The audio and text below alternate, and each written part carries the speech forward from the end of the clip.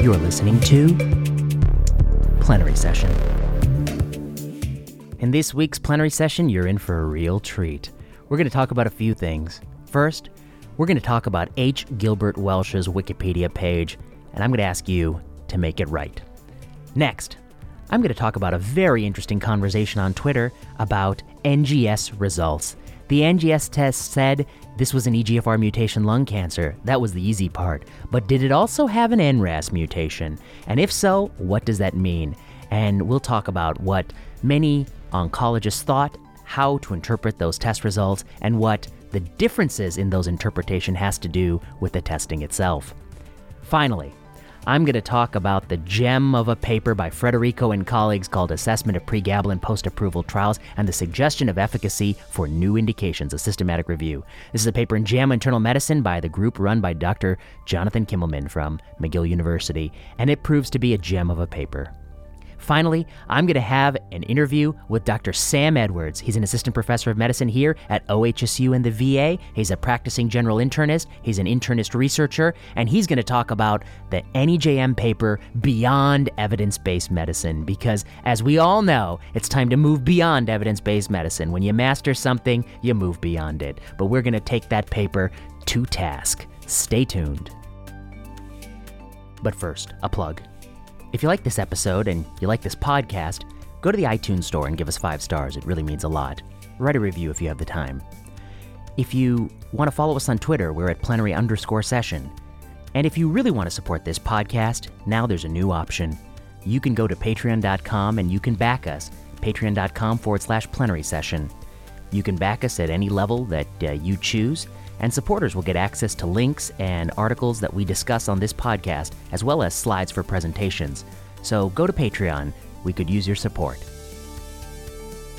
The first topic I want to discuss on today's podcast is H. Gilbert Welch. Recently, I wanted to look up a paper by Gil Welch that I had read a few years ago, and as I looked for it, I stumbled across Dr. Welch's Wikipedia page. And the first paragraph of that Wikipedia page caught my attention, so let me read it to you. H. Gilbert Welch is an American academic physician and cancer researcher. He was an internist at the Veterans Administration Medical Center in the White River Junction, Vermont, as well as professor of medicine at the Dartmouth Institute for Health Policy and Clinical Practice. In September 2018, Welch resigned from Dartmouth College because of a research misconduct investigation at Dartmouth that concluded he engaged in plagiarism.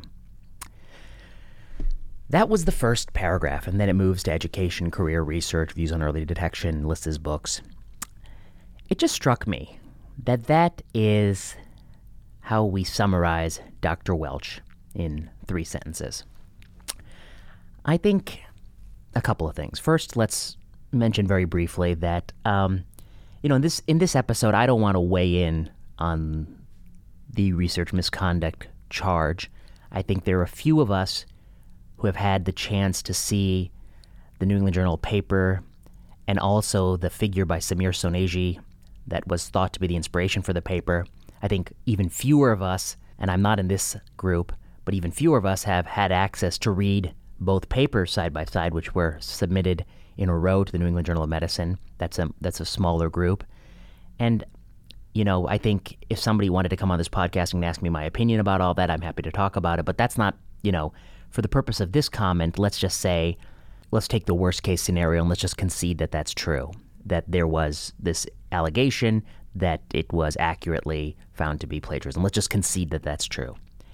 Even if you concede that that's true, is this a fair way to summarize Gil Welch's career? I ask myself. That was my first thought. Let me talk about Gil Welch. Gil Welch has been an assistant professor since 1990, so we're talking about several decades of work. And during his time, he has picked a couple issues that meant, I think, a great deal to him, and a great deal to a lot of other people, which is how reliable is this entire narrative that the earlier you find a disease, the more of a disease you find that you inevitably and inexorably make people better off. That was sort of the central philosophical question that Gil Welch tackled.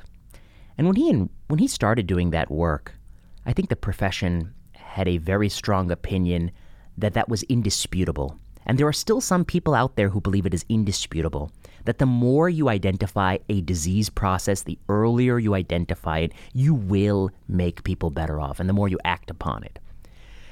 In fact, that is believed so fervently in some quarters that they believe there should be no discussion around those topics, that there should be no shared decision-making, that we should merely enforce those policies that find more disease early and often, to prescribe medications sooner rather than later.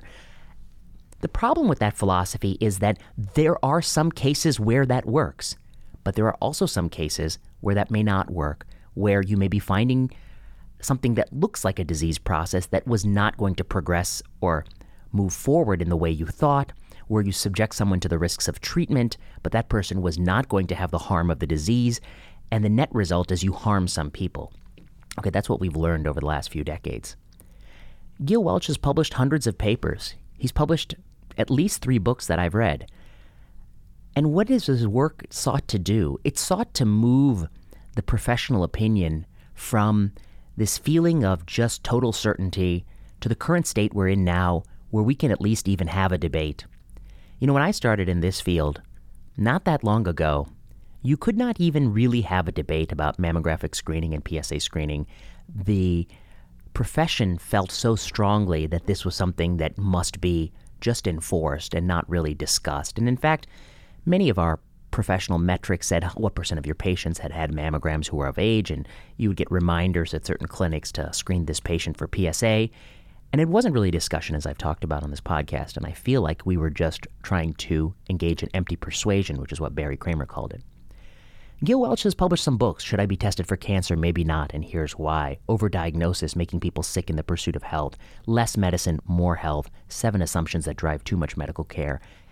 And hundreds of articles and op-eds, because Gil Welch wasn't one of those academics who believed that publication was meant only for the chosen few. He felt it was his duty to engage with the public on these issues. He, to my knowledge, coined the metaphor of rabbits, turtles, and birds to describe the different types of cancer and why screening, may help the rabbits, but will harm the turtles and, may miss the birds altogether.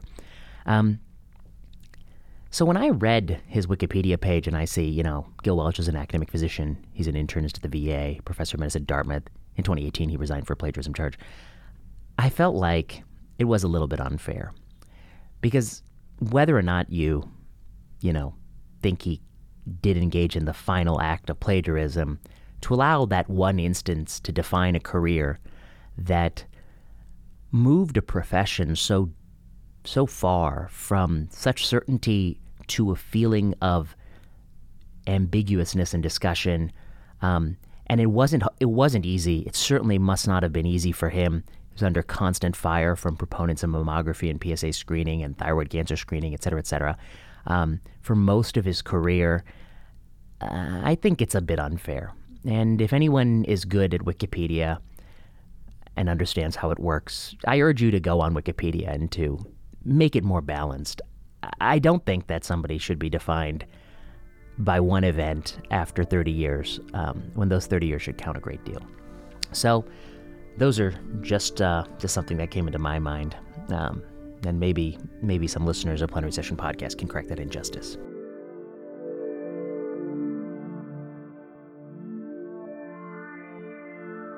Okay, the next thing I wanted to talk about is a tweet. This is a tweet by an oncologist who I believe is based in India. Will a coexisting NRAS G12V mutation affect the response of gefitinib in exon 19 deletion lung cancer? In colorectal cancer, RAS mutation precludes the use of EGFR inhibition or EGFR targeted therapy. And that was a very provocative question posed by this oncologist on Twitter, and it led to a very long series of comments, and I kind of want to take you through some of these comments because I think they are really illustrative of a point when it comes to the widespread use of broad panel or whole exome sequencing of every cancer patient, which is something that many people believe we're already ready for, while others of us want to see more validation. So here's some of the comments. One expert in lung cancer writes, it's not the same as in colorectal cancer, but I have seen limited data to suggest that patients with coincident mutation along with activating EGFR mutation may have shorter duration of response. Another person comments, agree, here's a small series documenting just that. Less homogeneous tumors do worse in the EGFR mutant space, but I wouldn't withhold TKI. The person asks again, but given the inferior response rates due to single-agent erlotinib, are there lesser homogeneous tumors a better candidate for combination chemotherapy? Then a lung cancer expert called the whole premise into question. I am worried that the variant call on the tumor for NRAS is incorrect. You shouldn't have NRAS concurrent with EGFR mutation in the same tumor type, and that's something that we were all taught, that RAS, EGFR, and ALK are mutually exclusive. Also, in non-small cell lung cancer, RAS mutation is generally Q61X. Lots of atypical things make me concerned that testing had issues here. And then this person says, well, look, the test was performed using OncoMime-Focus assay on Thermo Fisher Ion Torrent S5 equipment with the Ion 540 chip. EGFR, he gives a variant allele frequency. It's pathogenic at 89%. The NRAS variant allele frequency was 4%. Pathogenic score was 0.92. The variant allele frequency is low, but the data looks clean. And here's a visual picture of that data. Well, I'm not sure, this person responds, I'm not sure the NRAS is relevant to tumor biology here. You can repeat if needed, but I would treat based on EGF variant call alone based on this. If NRAS is real on confirmation, and it would be shocking if so, we don't have any data to treat differently in non-small cell lung cancer. And then another person comments, well, yes, the NRAS mutation will likely drive resistance, but it's still worth a try of EGFR inhibition with close monitoring. Recently, I had seen a patient with NRAS driving early ALK resistance to frontline alectinib. Then a discussion spun out saying, well, maybe this is just unmasking some clonal hematopoiesis if this is circulating cell-free DNA. I wouldn't be surprised if the bone marrow, it was bone marrow that you really found and that this was, very low allele frequency. Somebody says, well, just because it's tumor tissue doesn't mean it's chip, of course. And they go on. Oh, another oncologist comments, well, who knows? There may be undetected melanoma cells with NRAS mutation there. And then a few more comments. Dr. Kuzrock from University of California, San Diego, a vocal proponent of sequencing early and often, says, as yet unpublished data indicate that RAS mutations confer resistance to EGFR and ERBB2-based treatments, exception in approximately 10% of patients. So this person is cautious. Then I thought Jack West had something interesting to say. Great discussion. But I'm concerned these issues are so complex that the vast majority of people trying to interpret and act on these NGS reports won't have such expertise and will just cobble together their own interpretation and follow a list of treatments and trials from a 70-page report. I don't think that the potential for getting an unclear result is a reason not to test. It's a reason to refer, though. We don't avoid CTs because we find incidentalomas all the time, and we have to deal with that. This is NGS for metastatic non-small cell lung cancer. We're looking for 7 markers. NGS is reasonable. Somebody says, I completely agree. We need stronger collaboration with molecular pathology and research colleagues. Jack West fires back. We rightly scorn the marketing of protons, implying the possibility of better outcomes without data. Let's not follow the same path with NGS interpretation. With no evidence showing better outcomes, self-proclaimed expert interpretation remains a black art. Disagree? I'd welcome prospective data. Great comment. Are you saying NGS is not okay? Reductio ad absurdum, says Jack. NGS is appropriate, though we must bear in mind that no improvement in clinical outcomes has yet been shown. It's just more efficient and cost-effective than testing for greater than 4 targets, but there may have been real harms from misinterpretation. So, what's going on here? When you perform broad-scale genomic testing, you will find many situations like this, and you won't have a situation like this where many physicians who see primarily lung cancer and don't see other tumor types are discussing intricacies like variant allele frequency and the possibility of actually having sequenced some other piece of DNA or some other cell target that is not from the tumor in question. You won't have people quick to cite, retrospective study from China showing concurrent mutations have worse outcomes. You won't have Dr. Kuzrock tossing in the fact that she has unpublished data showing that these patients tend not to do well with EGFR inhibitory therapy. You will have some oncologists out there who hold up a cartoon of the EGFR signaling pathway and note astutely that RAS is downstream, and that's why we don't use EGFR-directed therapy in colon cancer for RAS mutations, and they may extrapolate that to lung cancer. And you may have other people do the opposite. What's the problem here?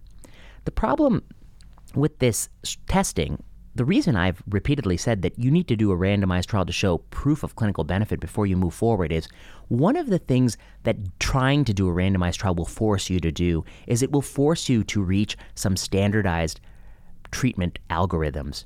How should this be managed? There is little value for running an elaborate test is if you give the test results to 100 oncologists and they all make different treatment decisions as a result of that test. If the test is interpreted like a Rorschach test, there is little value in running the test. The test has to be interpreted in a way that is consistent. And then you have to ask if that consistent interpretation is superior to the current standard of care of not having that information. That's how you leverage better improved outcomes.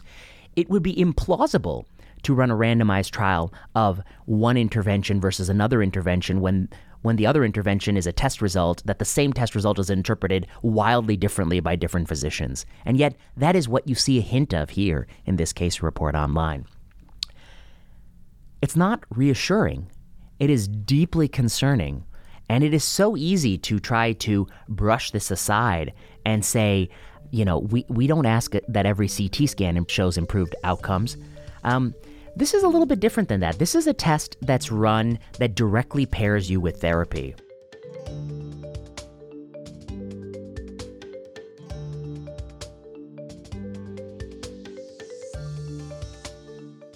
The next paper I want to talk about is Assessment of Pregabalin Post-Approval Trials and the Suggestion of Efficacy for New Indications, a Systematic Review by Frederico and colleagues. This is the group of researchers that is led by Dr. Jonathan Kimmelman in McGill University. So I've always said that I think Jonathan Kimmelman is doing some of the most conceptually interesting work in biomedicine. And here they're at it again. This is a paper that maps one drug, Lyrica. Lyrica is a blockbuster drug and makes a lot of money and was first approved in 2004 in Europe and the United States for some neuropathic pain conditions and adjunctive therapy for partial onset seizures. So that was the first approval. But those of us who practiced had seen people use Lyrica for all sorts of things, from alcohol dependence to restless leg syndrome to you name it. It's been used for many, many different conditions. Conditions that tend to have perhaps relapsing, remitting states or subjective endpoints.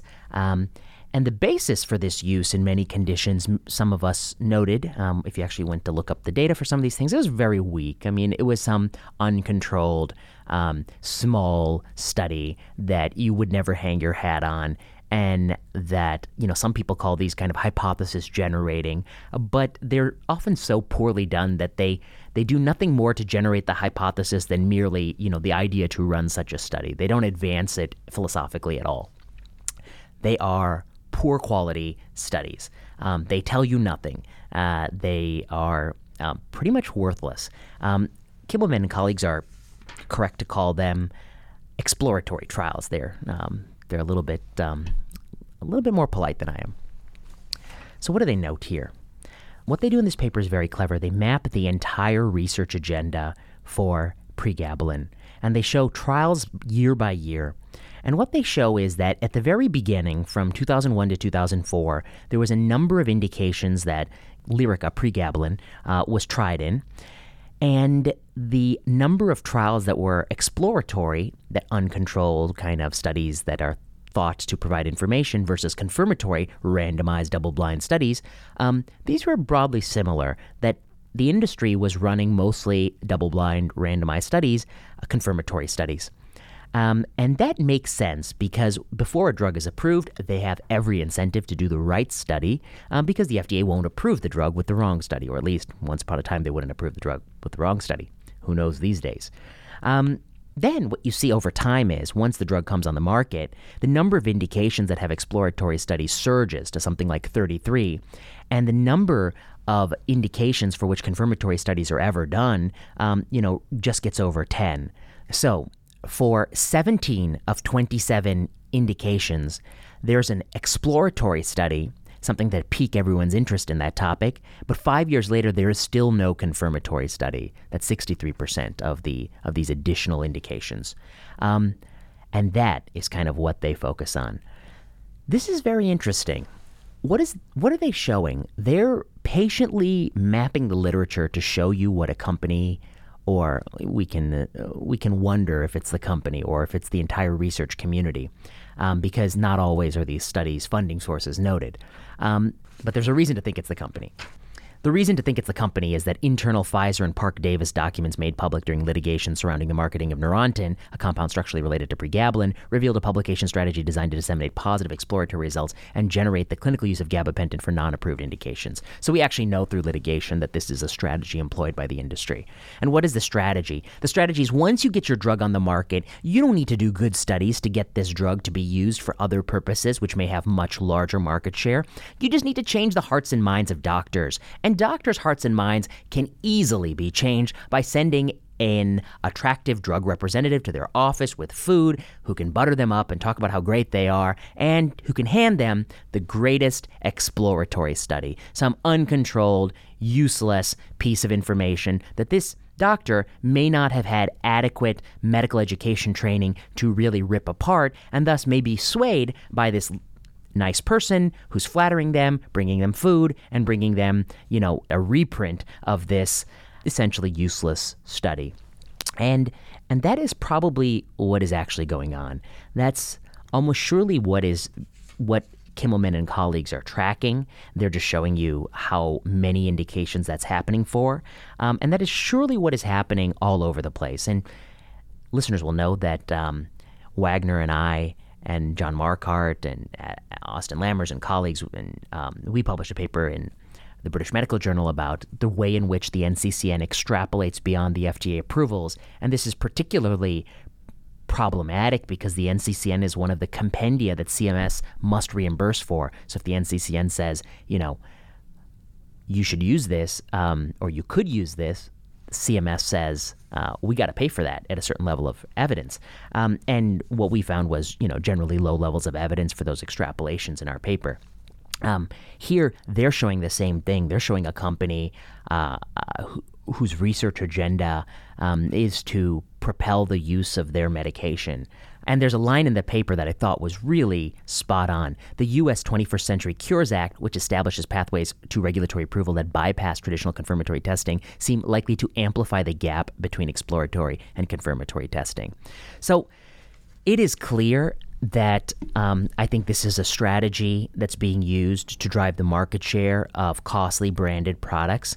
The only question is it appropriate? Well, the answer to that is, of course, no. It's not appropriate because what you want is a research agenda that provides credible information over time. What you don't want is seeding trials being run all over the place and then marketing replacing evidence as what drives prescription drug use.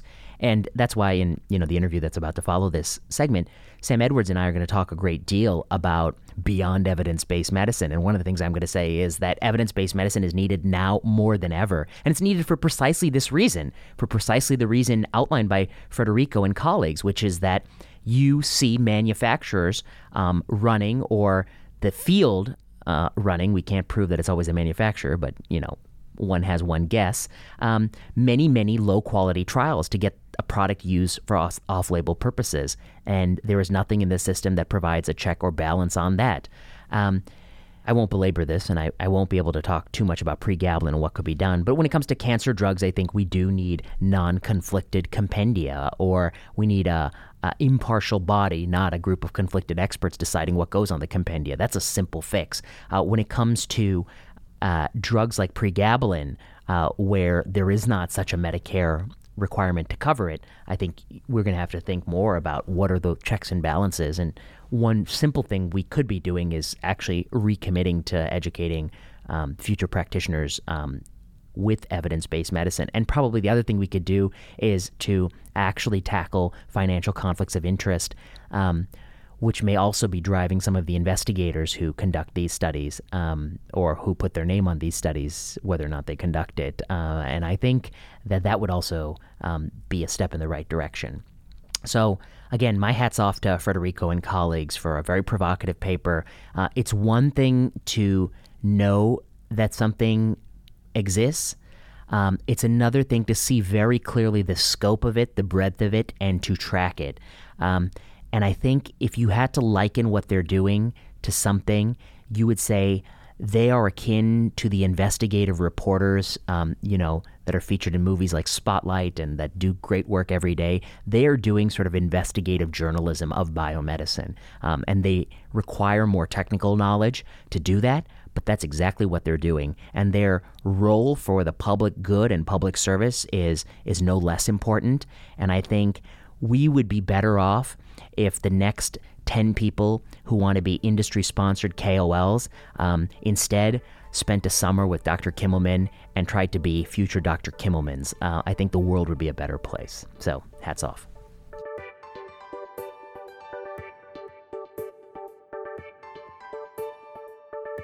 I'm back here in Plenary Session HQ with Dr. Sam Edwards. Sam, it's a pleasure to have you here. Thanks, Vinay. Can I tell listeners a little bit about you? Sure.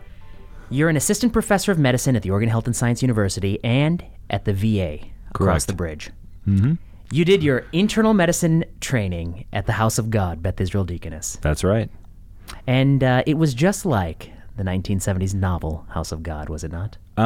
There were some differences, though I think there are truths in the House of God that last, and which is why people continue to read that book despite all its offensiveness.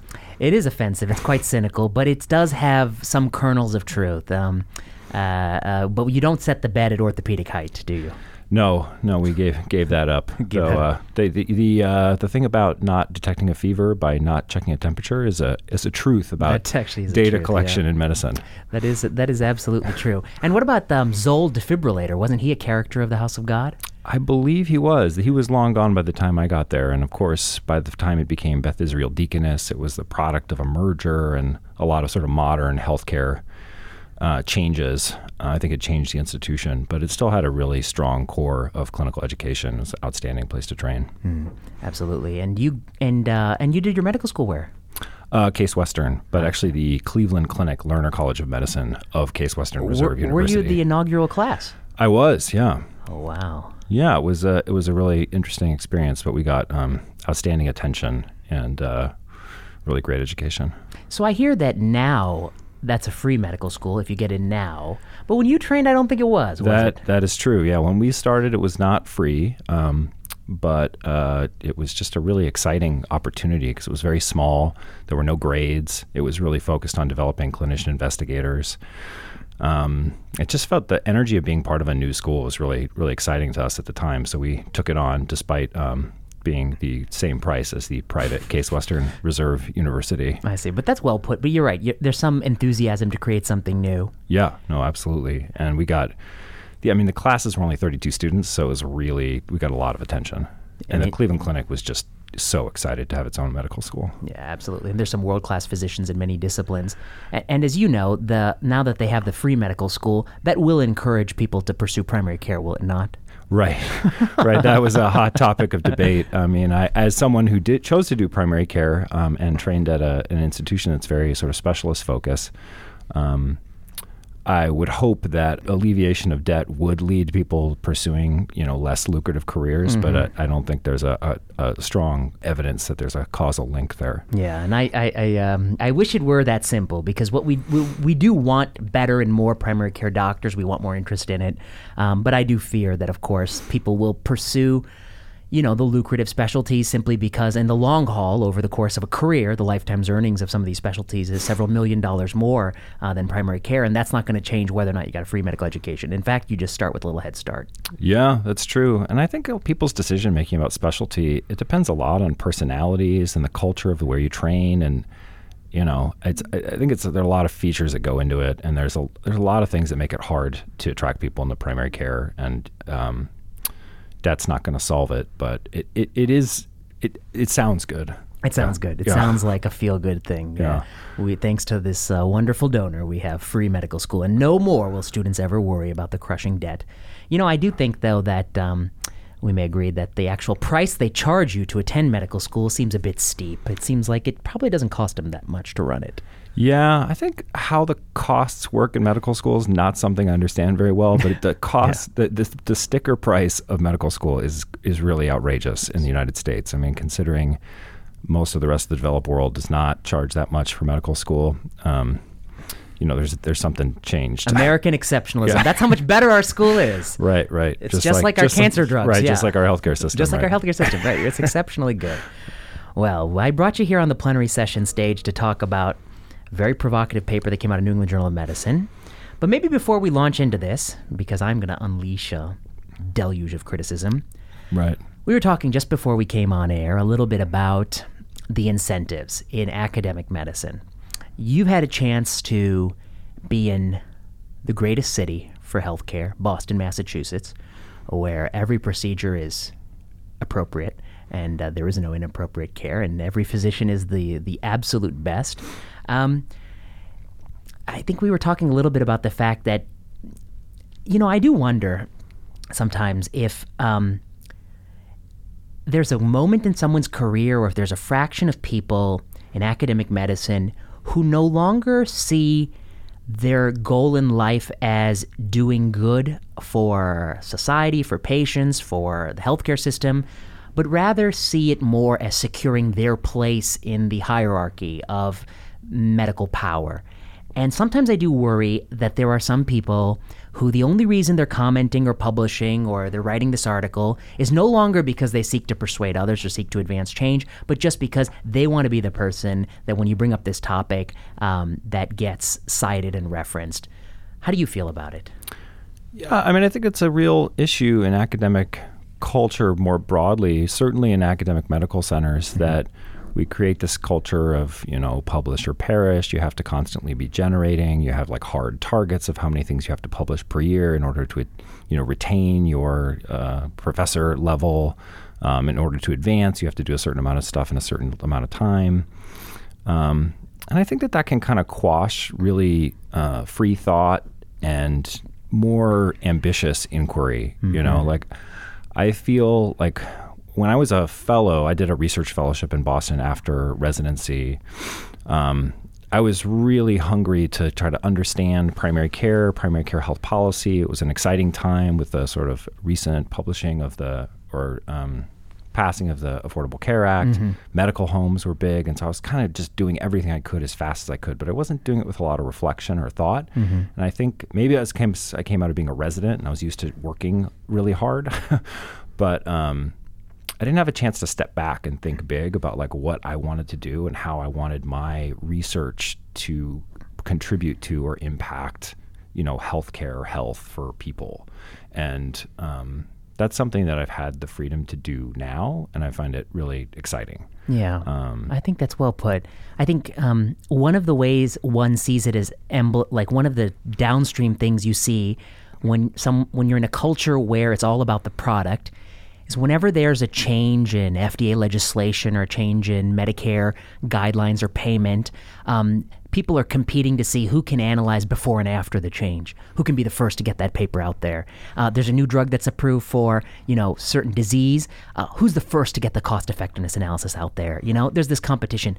But those kind of papers they're kind of forced moves in design space. I mean, it's an obvious idea. It's not a surprise that that's an idea that's going to be interesting to look at, or at least, will be published.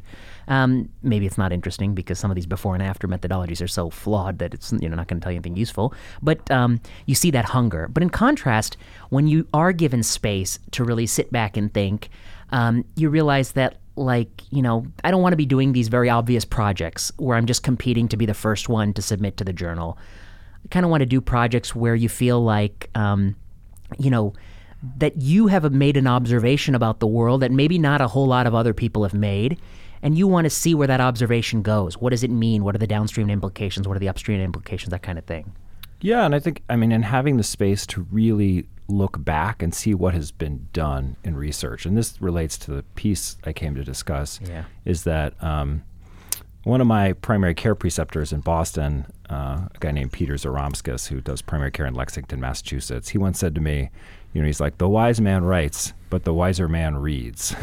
Meaning that so much of what we think we are discovering has been discovered and thought about and attempted to be implemented over the years, and often didn't succeed for various reasons. And there's just a moment to step back and kind of build on what's already known and think about what really is novel, because a lot of stuff that's presented as kind of quick fix policy solutions, we're really recapitulating a lot of the same ideas over and over again.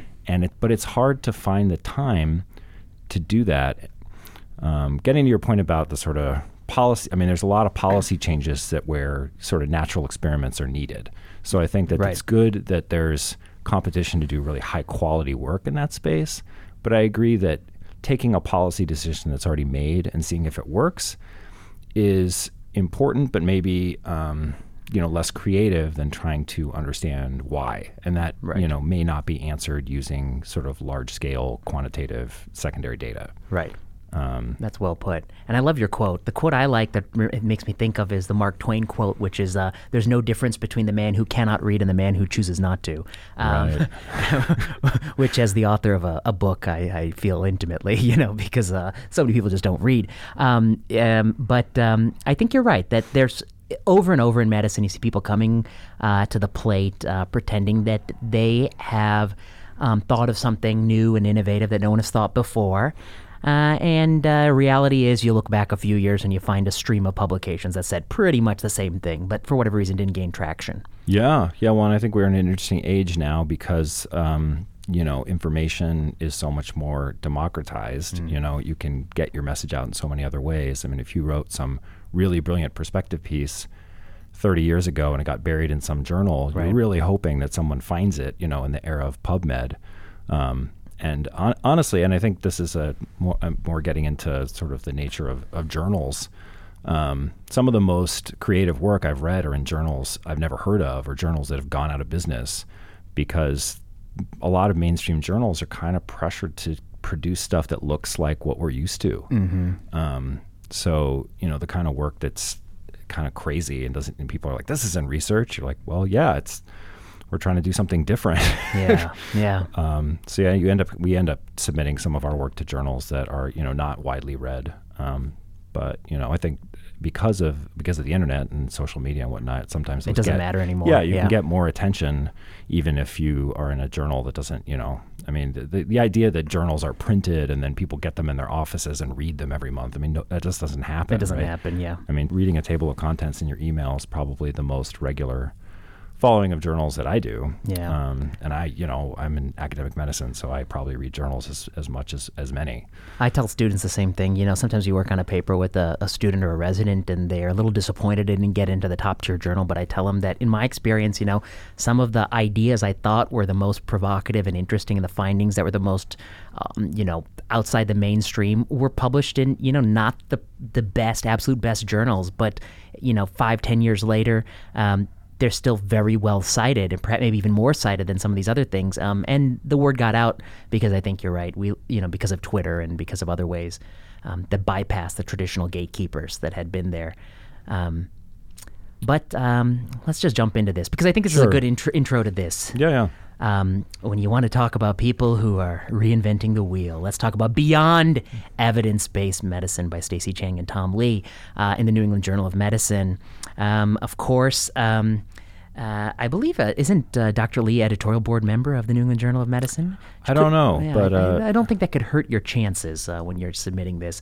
And he certainly plays an important role at Press Ganey, which is a patient satisfaction survey company. I guess I'll just put this in a brief nutshell. My takeaway from this is, at least what they're saying before I think, at least one of us, we'll see who decides to punish this paper the most. But, because I don't like it. But, what do I think is different? They say, look, the opening puts it all. Evidence-based medicine was an important advance over intuition-based medicine. It was. It isn't, but it's not is, it's was. Mm-hmm. I think listeners should know a little bit about the history of, 20th century medicine. For most of human history, medicine was really trial and error done at sort of an individual level, where it was a person who practiced medicine trying things largely based on the philosophical school of medicine that person trained in. I shouldn't even say that person, I should say he, because it was mostly men for most of human history. Finally, we reached a point maybe in the mid-20th century where we had the very first randomized controlled trials for streptozotocin and tuberculosis. We had controlled studies before, like James Lind and scurvy, but they weren't true randomized controlled trials until, I think, 1948 or something like that. But really, the role of randomized trials is playing such an important role in adjudicating signal from noise probably didn't gain prominence until the 1980s and 1990s, when we finally had some trials that actually flew in the face of large conventional wisdom and large observational studies. I'm thinking of CAST, antiarrhythmic therapy and flecainide. And then I think of the work that came out of McMaster and people like David Sackett and Gordon Guyatt and the parents of evidence-based medicine, who did a lot of work to talk about what is evidence-based medicine. And they basically said evidence-based medicine is this new recognition that although experience matters, although you have to always take very seriously the doctor-patient interaction, and you have to also take seriously your personal experience. Now we live at a time where we need to take the experience of others into account. We need to look at it broadly and agnostically, and that's evidence. That really is this way that we can learn from the experience of many more people than ourselves.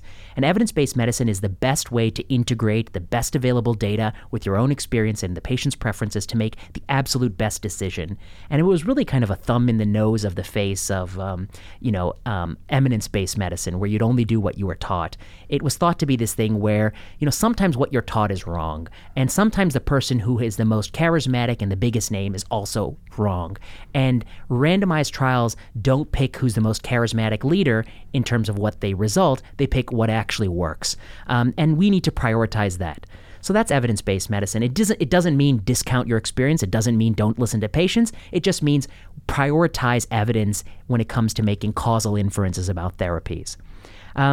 Here come Tom Lee and Stacy Chang, and they argue that evidence-based medicine, we've outgrown it. There are problems with guidelines. There's problems with the norms. Our incentives are flawed. What we need is interpersonal medicine, a returning to patients' values and preferences and circumstances and unique situation. What do you think? Well, I think your first point is that, at least Sackett and colleagues in originally conceptualizing evidence-based medicine did not characterize it as the sort of robotic application of clinical trial evidence to everyday practice. Right. Say, like, you don't get this medicine because this trial said no. I don't care about you or your context or your family. That's the deal. It's the taking patient perspective, context, relationships, and individual experience into account was all part of that. And even in that original piece, which was cited, it really it's almost prescient and warns against the sort of blanket use of evidence as a hammer. Like, we have to make sure to value the experience of clinicians and patients' perspectives when we do this. But instead of kind of running on hunches or our concepts of how physiology work that are untested, we should really base this on randomized trials, since we have, randomized experiments that can give us, better evidence. Yeah. So in other words, from the very seminal paper that these authors cite, they acknowledge that, look, this is not going to be a be-all, end-all. You'll never have a randomized trial for everything. And I think, you and I, as people who see patients, we know that that's never going to be the case.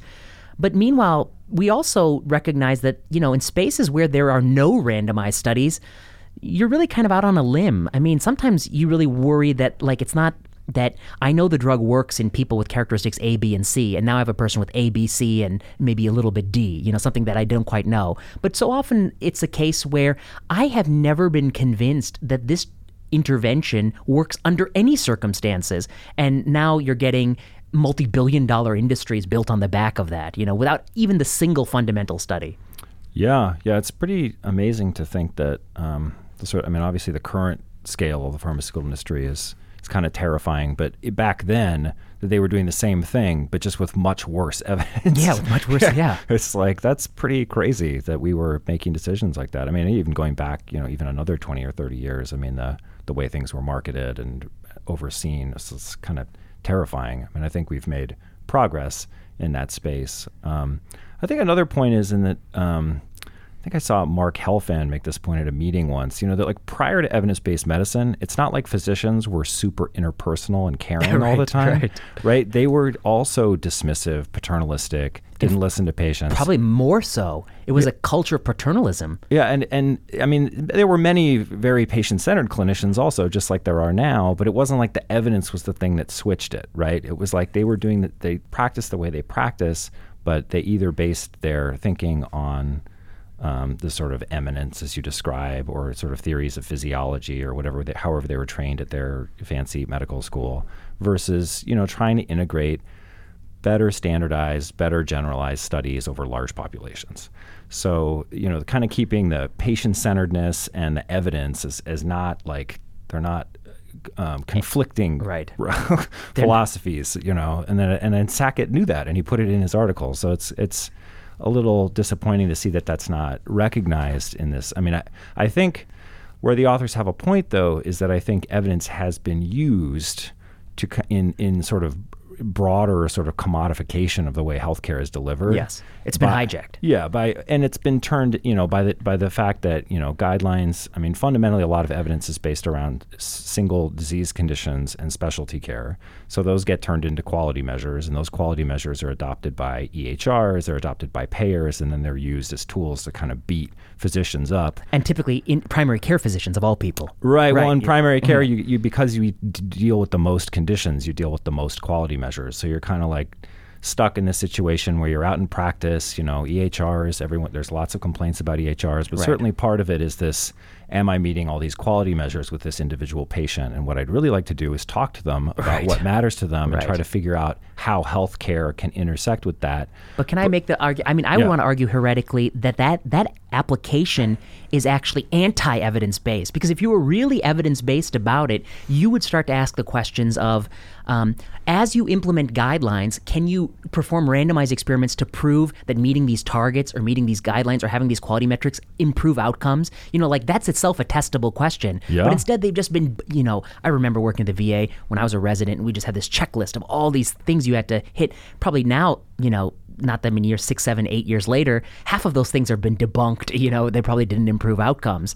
Right. We just stopped doing aspirin. We stopped doing aspirin. Yeah, aspirin was one. PSA screening for everybody. I mean, I remember in the early part of my training, there was no informed consent discussion. We weren't, about about mammography and PSA screening. Right. It was just do it. Check off the box. You didn't check off the box. Anyway, but I mean, to come to this point about like the quality metrics, I think I wholeheartedly agree that taking a few evidence-based tidbits, or maybe not even evidence-based tidbits, but something and making those into quality metrics and, unrelentingly try to maximize those metrics, that is a bad idea. That just makes the job miserable. I think it is probably one of the reasons why primary care has had difficulty in recruiting people, because people don't want to be checking boxes. And it also is, I think, counter to evidence-based medicine, because those are not proven to improve outcomes. No, I think that's a great point. I mean, I think that that's what this article tries to capture, is that sense of physicians being kind of beat down by measurement and systems, but they call it evidence-based medicine, and it's not really. We all want to use evidence and give our patients things that actually work. Right. Yeah. Like we should. Yeah. No primary care doctor is going to argue with that, but they're not going to say that evidence isn't the reason that we're not able to have these relational elements, which are well understood in our practice. So I think the misunderstanding of my definition of evidence-based medicine was one of the things that frustrated me about this article, but probably more so is just that it kind of defines this concept of interpersonal care without discussing any of the literature on doctor-patient relationships, patient-centered care, goal-oriented care, definitions of primary care, like the core philosophy of family medicine, which is like, I mean, the whole article is about that. Right. And I think that's what Kenny Lynn said on Twitter. He said, this is called family medicine. Yeah, I mean, as a primary care doctor, it kind of touched a nerve with me, but I mean, certainly for family physicians, I mean, this concept of therapeutic partnership, of sort of integrating and prioritizing care for patients through longitudinal relationships. I mean, this is totally essential. It's vital to their whole philosophy of care. And family medicine's an interesting field. I don't claim to be an expert here, but in the wake in the 1960s, sort of in the wake of massive subspecialization in the U.S., family medicine kind of emerged as this force to try to reintegrate care around people, real people and their needs, and developing a sort of a class of physicians that were experts in common conditions and whole people. Right. And that's kind of what's being described here. One of the things I saw online, people said, I saw a lot. It's definitely created a lot of reaction. I would say I would classify most of what I saw were people who felt like this article was not very novel, restating things we already knew, and is actually not counter to evidence-based medicine. It was things that Sackett had said all along.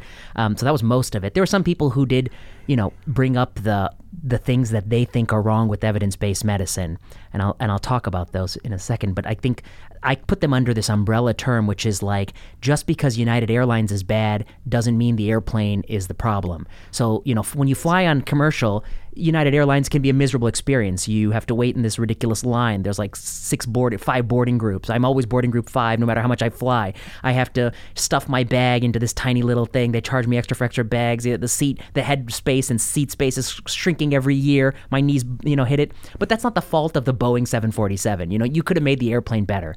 And so some of the things they say about randomized trials is, randomized trials only include patients with no comorbidities who are only taking, no other medications. It's not relevant for the people we see. All of us who practice medicine recognize that is a big problem. We lack pragmatism, but that's not the failure of randomization. It's because we are doggedly pursuing idealized efficacy trials. Similarly, once you get a positive trial, you have to mandate that we all follow it. Again, that's not... in fact, that's probably a misapplication of evidence-based medicine. Just one good example, Entresto, sacubitril valsartan in the one positive trial, Paradigm HF. There are a lot of things wrong with that trial. You're comparing full-dose ACE against half-dose, full-dose ARB against half-dose ACE. You have a double-drug run-in period on equal periods of time, 20% falling off in the run-in period. A true practitioner of EBM would say, let's do a confirmatory study. They wouldn't say, let's make this a quality, let's make this a mandate, let's make this a metric. So I think some of what I heard about like what people think EBM isn't doing is either a misunderstanding of what EBM is, or the fact that it has to some degree been hijacked, I think, by commercial interests. At the end of the day, EBM is a pragmatic philosophy that sought to replace intuition and eminence with objective assessment of evidence in a non-conflicted way. And I think we need that in 2018 more than ever. Yeah, well, and I think that I like the point that you can put randomization in studies, and it doesn't sort of undermine everything else about it. Certainly a lot of the policy work we think about, whenever you're trying to look for causation and sort of observational data, you're trying to come up with all the cleverest ways you can. Right.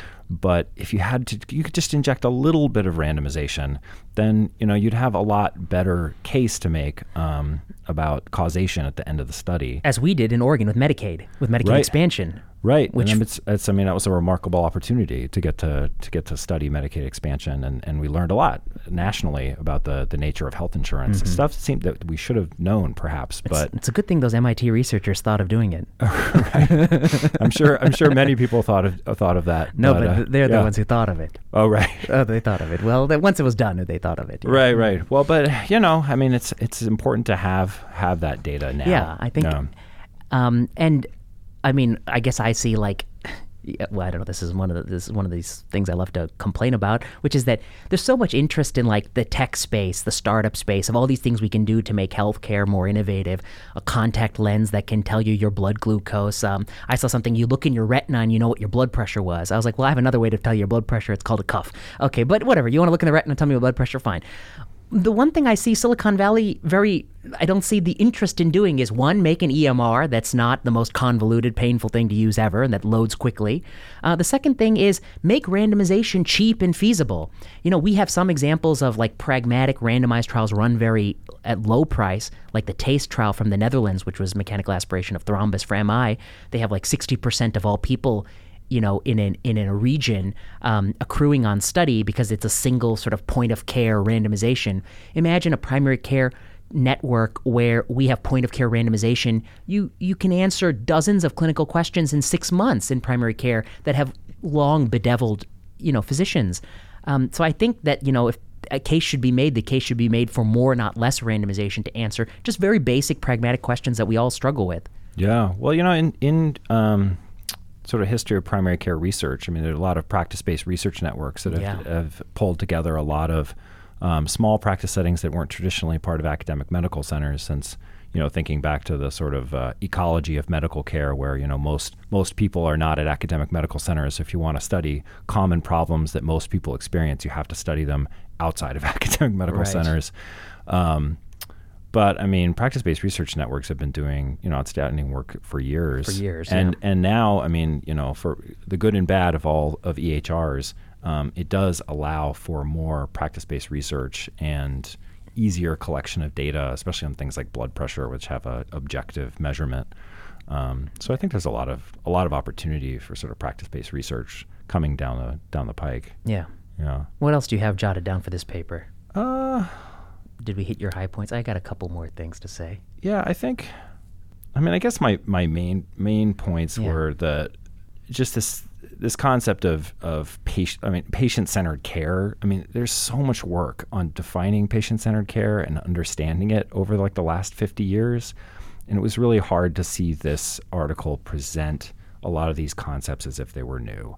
They're like, we got you. We did it. Right. We solved the problem. Let me ask you, if you submitted this exact same article, would it be published in the New England Journal of Medicine? I don't suspect that it would. Yeah. But taking that back, I want to say that I'm really happy that these ideas are out there, despite the sort of clunky interpretation of what evidence-based medicine is. I mean, I think that a focus on relationships, patients' needs, contextualizing care to real people's lives. I mean, that's stuff I really care about because I do primary care. And like I said, that's the core philosophy of the practice that we understand, but doesn't get put in the New England Journal very much. Yeah. So I'm happy those ideas are elevated, but I wish it was based in kind of a stronger understanding of the literature. Like there's like a really outstanding review of a relationship-centered care from the Journal of General Internal Medicine in 2006. Mary Catherine Beach. It's like really elegantly like kind of describes the field up to that point, which includes all the work on patient-centered care from Moira Stewart, who's in Canada. Yeah. I think I agree with you, to a large degree that these are good ideas in this. I mean, we believe in a lot of the ideas that they're saying. I guess what rubs us the wrong way is that they are acting like they reinvented the wheel. It would have been nice to see this as like called reaffirming evidence-based medicine, getting back to what David Sackett always said, and framing it that way. The other thing I think is like this is a journal that if they really wanted to, they could practice what they preach. And here's a simple thing they could do. We talk a lot about real-world evidence. Every time they publish a randomized phase 3 practice-changing trial from here on out, they can do a simple real-world analysis to say what % of patients in a large general American medical population would have been eligible for this study. If you apply the ICEC to this trial, to just a cohort of 10,000 people randomly picked from EPIC, what % of people with this diagnosis would have been eligible based on the age, the comorbidities, the number of medications. Start, just put that out there, 10%, 11%. I think the number will be sobering to many people.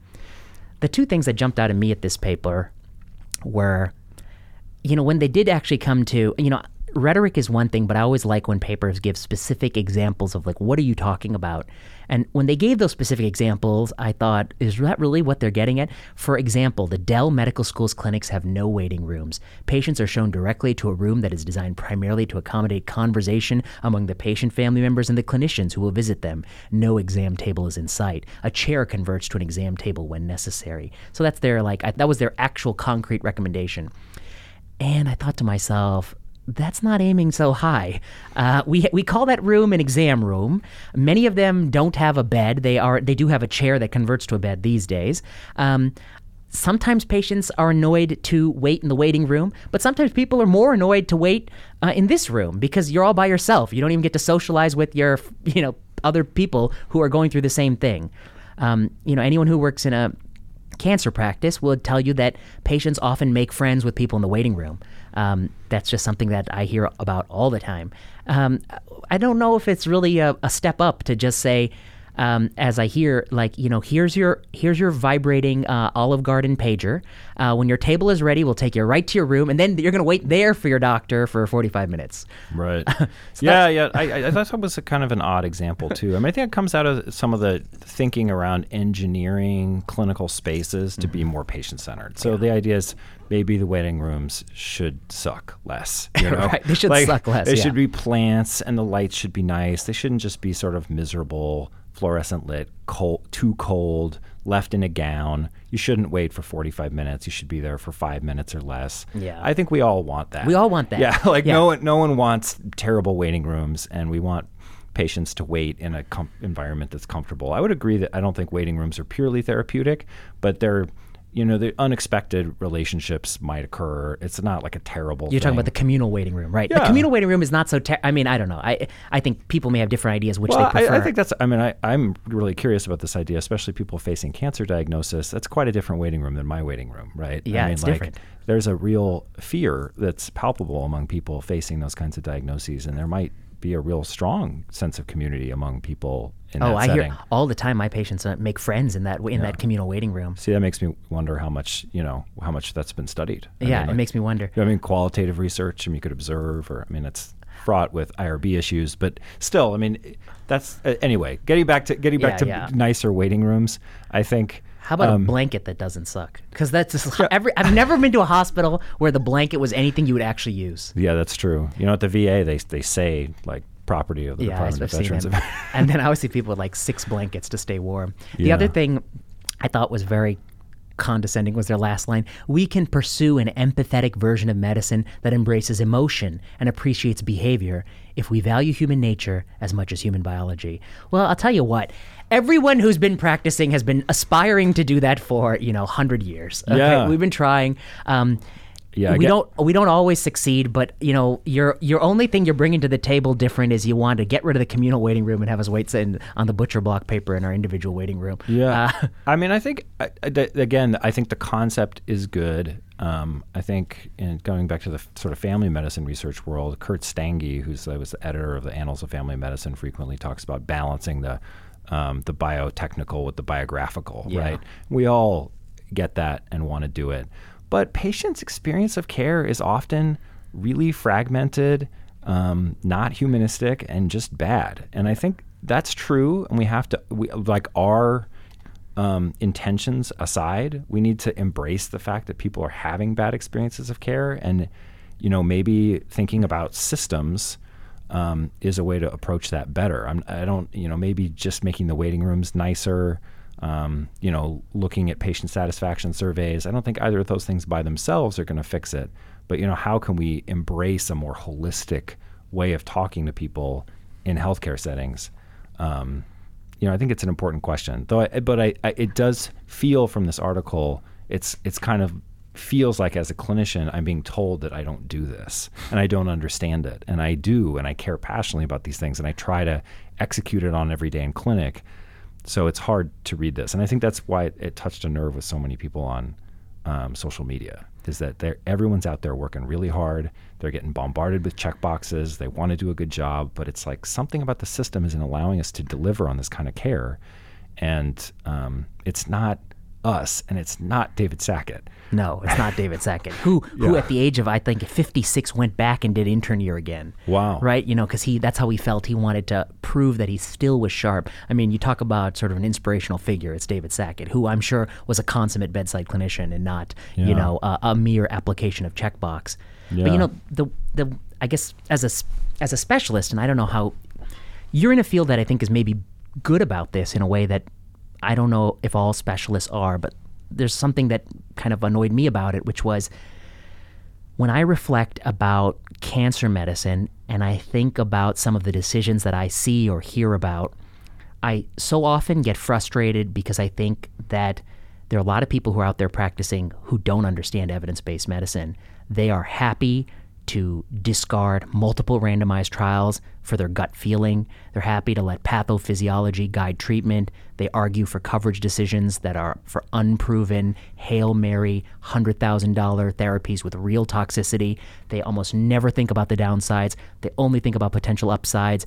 You hear so often from patients, and I understand there's probably problems on both ends of communication, but people who don't understand their prognosis is not curative when it is in fact not curative. I see that all the time. Yeah, and so you start to wonder, with this real crisis going on, like, is the message you want to send that we should practice more based on, our gut, or should we kind of commit again to patient-centered evidence-based medicine, which I thought was, if anything, we could improve at, that there's still a lot of people not doing well.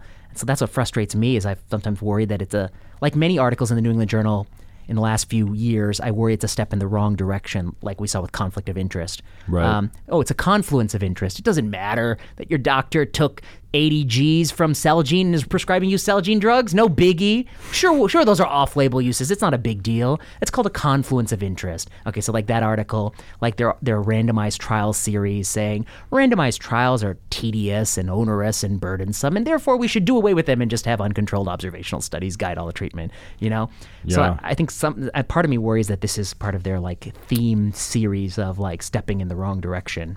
Yeah, well, I think that's a good perspective. I mean, I think the decisions I make clinically about what kind of therapies to apply is more like, lisinopril versus losartan, right? So it's the cost and risk is in a totally different class. When you're dealing with medicines that have extreme toxicity, cost society extraordinary amounts of money, include costing patients potentially extraordinary amounts of money. No, of course, yeah. For potentially no benefit. I mean, and for certain toxicity that there's a reason why phase 1 trials aren't done in healthy volunteers for anti-neoplastic drugs is because we are willing to bear high toxicity, and so these drugs come with toxicity. Yeah, and you talk about these off-label uses and.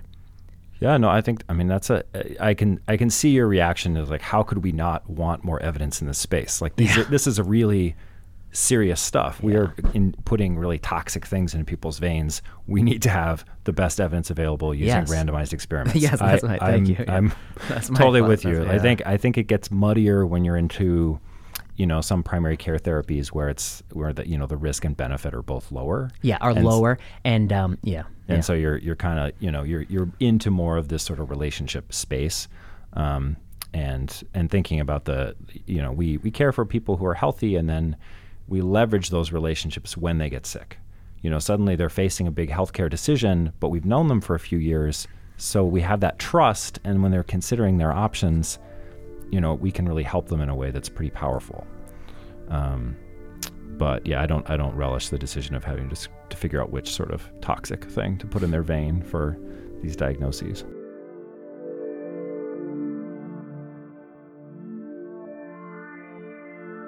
Before I let you go, let me ask you one thing. You've been on faculty here for just over 3 years now? It's about 4, yeah. 4 years. Yeah. And you've gotten some grant funding. You've been successful. This is all I hear from the rumor mill. I hear you're doing well. But I'm wondering if you could talk to. We have a lot of listeners who are at least a few 100,000 listeners. Who are. Of course. But we have a few listeners who. But actually, quite a large number of the listeners we do have are people who are trainees. What would you tell trainees about, I guess, one, why you chose to do what you did, which I think is academic primary care with a good amount of research?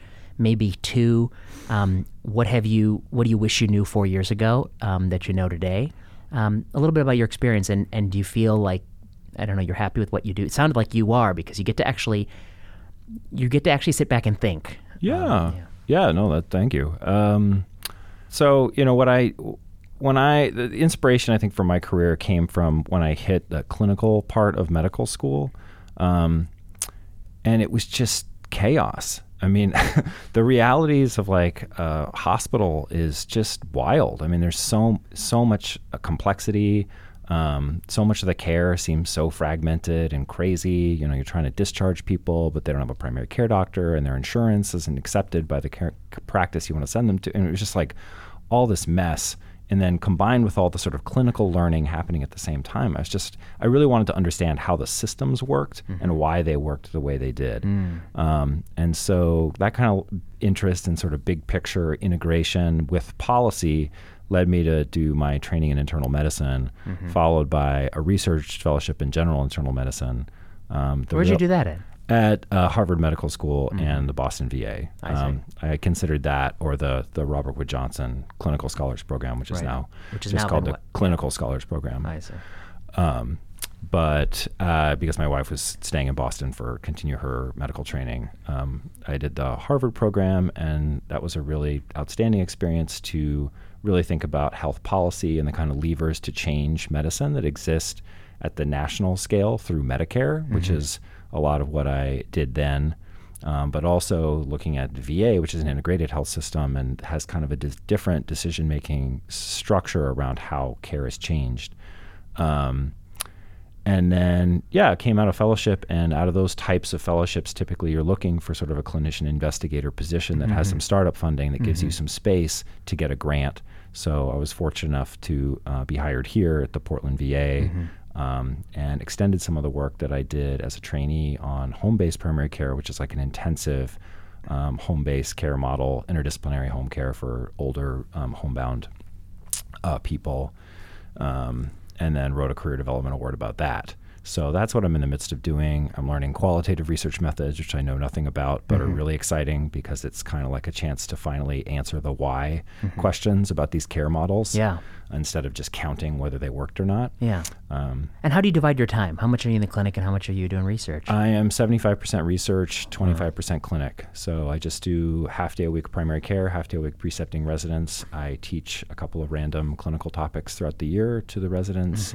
But like bread and butter medicine topics? Yeah. That's good. Yeah, I did some stuff on screening tests last year and did some teaching session on And what'd headache. you teach him? That there's no such thing as overscreening. just for everything all the time. I think we reviewed diabetes, lipids, and colorectal cancer. And good ones. It was just just to show them how there isn't a lot of evidence for screening strategies. For some. And it was interesting to see what there was and what we were able to come up with. But also reviewing guidelines, because you have to have something practical to follow when you're in clinic. But reviewing the fact that the different societies have different guidelines, and that might reflect their, sort of bias. And it's not uncommon to, see that. Anyway. As a general rule, the specialists tend to screen early and often and more. Right. There's nothing like having an empty clinic down the road that makes you interested in screening for your disease. Right. Is that how it works? Yeah, well, it's interesting training in Boston, which it was a privilege and an amazing experience, but there's so many specialists in Boston that in primary care, if you have a subclinical hypothyroidism, there's someone who wants to, specialist who wants to see that patient. So I heard this thing, I don't know, it's one of those folklore stories. I don't know if it's true or not, but many years ago, there was some study that came out of compared New Haven to Boston. And if you look at the per capita bed to patient ratio, it was actually Yale was the only player in town, whereas in Boston, you've got, Tufts and BU and BIDMC. And you got so many hospitals that, and I hope somebody actually fact check this, because this is something I never looked into. But basically, somebody told me that basically every ICU bed that they open will always be full, and it's just because they lower the threshold of what it means to go to the ICU. And in New Haven, there were fewer ICU beds, so it was just sicker people in the ICU.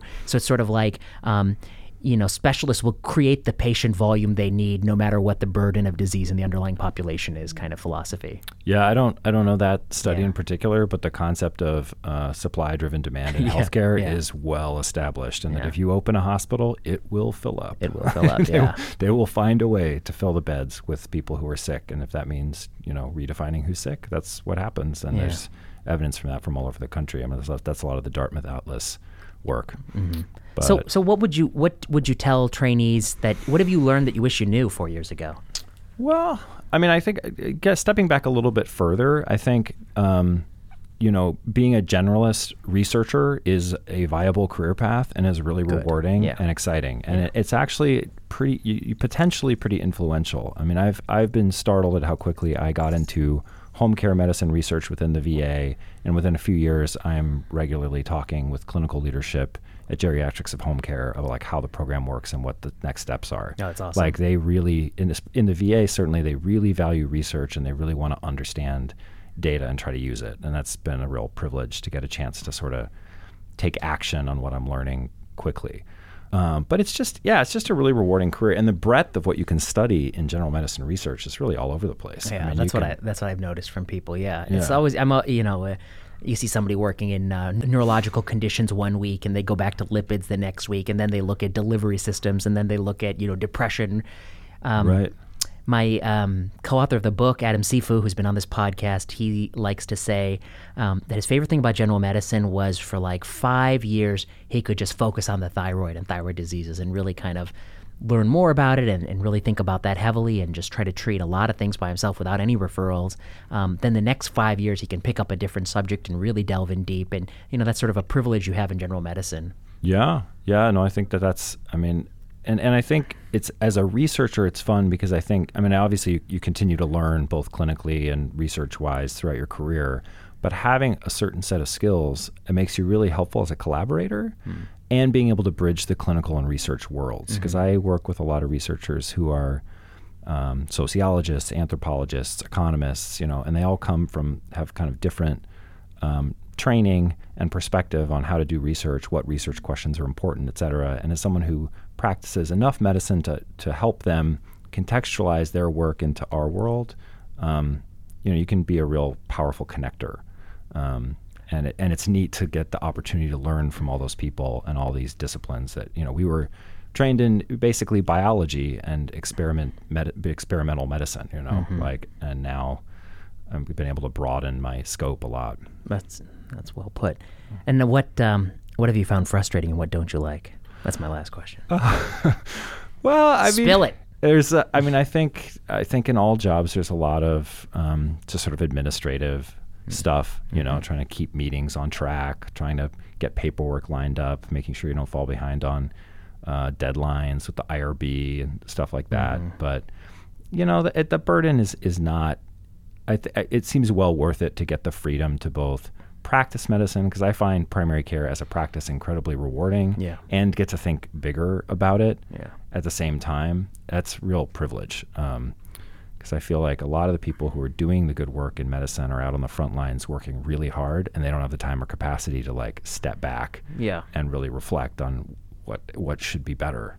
They're too busy. They got another patient in the next room, and a lot of the people who have put forward those quality metrics that have made, I think, practice very painful were people who did not see patients that much and did not have that experience. And they're so easy that they think, oh, we just add this thing, and they don't know what it's like when you actually have a busy day of clinic. There's no space to add anything. I got to do the things that matter, and I don't have time to be doing extra crap. Yeah, well, there's so much now. There's so much checkbox stuff, and so much frustration among clinicians, among sort of non-clinician managers and dashboards and all these tools that are supposed to make us more efficient, but appear to just be sort of a burden, a massive layer of administrative waste.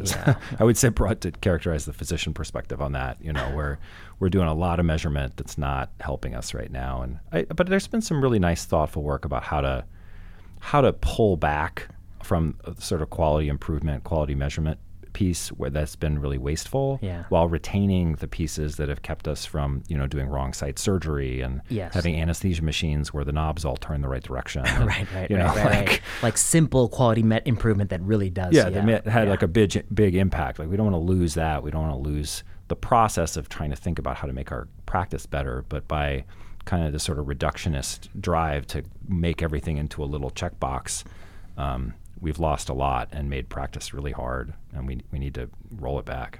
Well, I'm very glad to know that people like you are out there thinking about it, and I really appreciate you coming on the podcast and taking us through your thoughts on this. And I thought you're very fair to them. I think you did a very fair job, because I think although you're critical of them, you did give them some credit.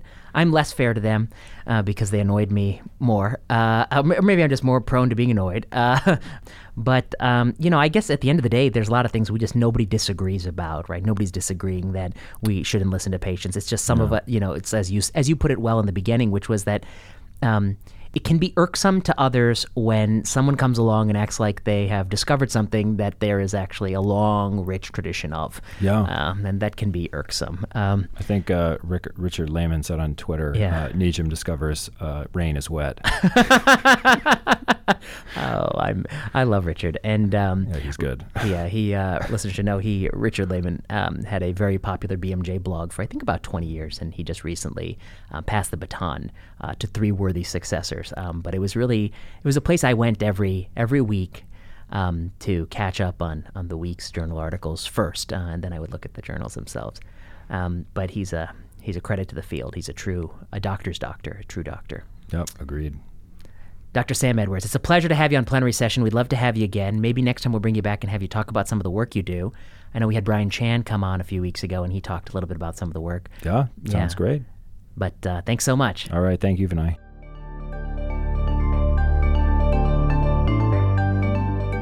You've been listening to Plenary Session. Plenary Session is a podcast at the intersection of medicine, oncology, and health policy. I've been your host, Vinay Prasad. If you like this podcast and you like this episode, go to the iTunes store and give us 5 stars. It really means a lot. If you have the time, write a comment. If you want to give us feedback, you can follow us on Twitter at plenary_session, or you can send an email to plenarysessionpodcast@gmail.com. We like to know what you're thinking. What could be better? What topics could we cover? How can we improve? Finally, Plenary Session owes a debt of gratitude to Kiana Klossner, Audrey Tran, and Ian Straley.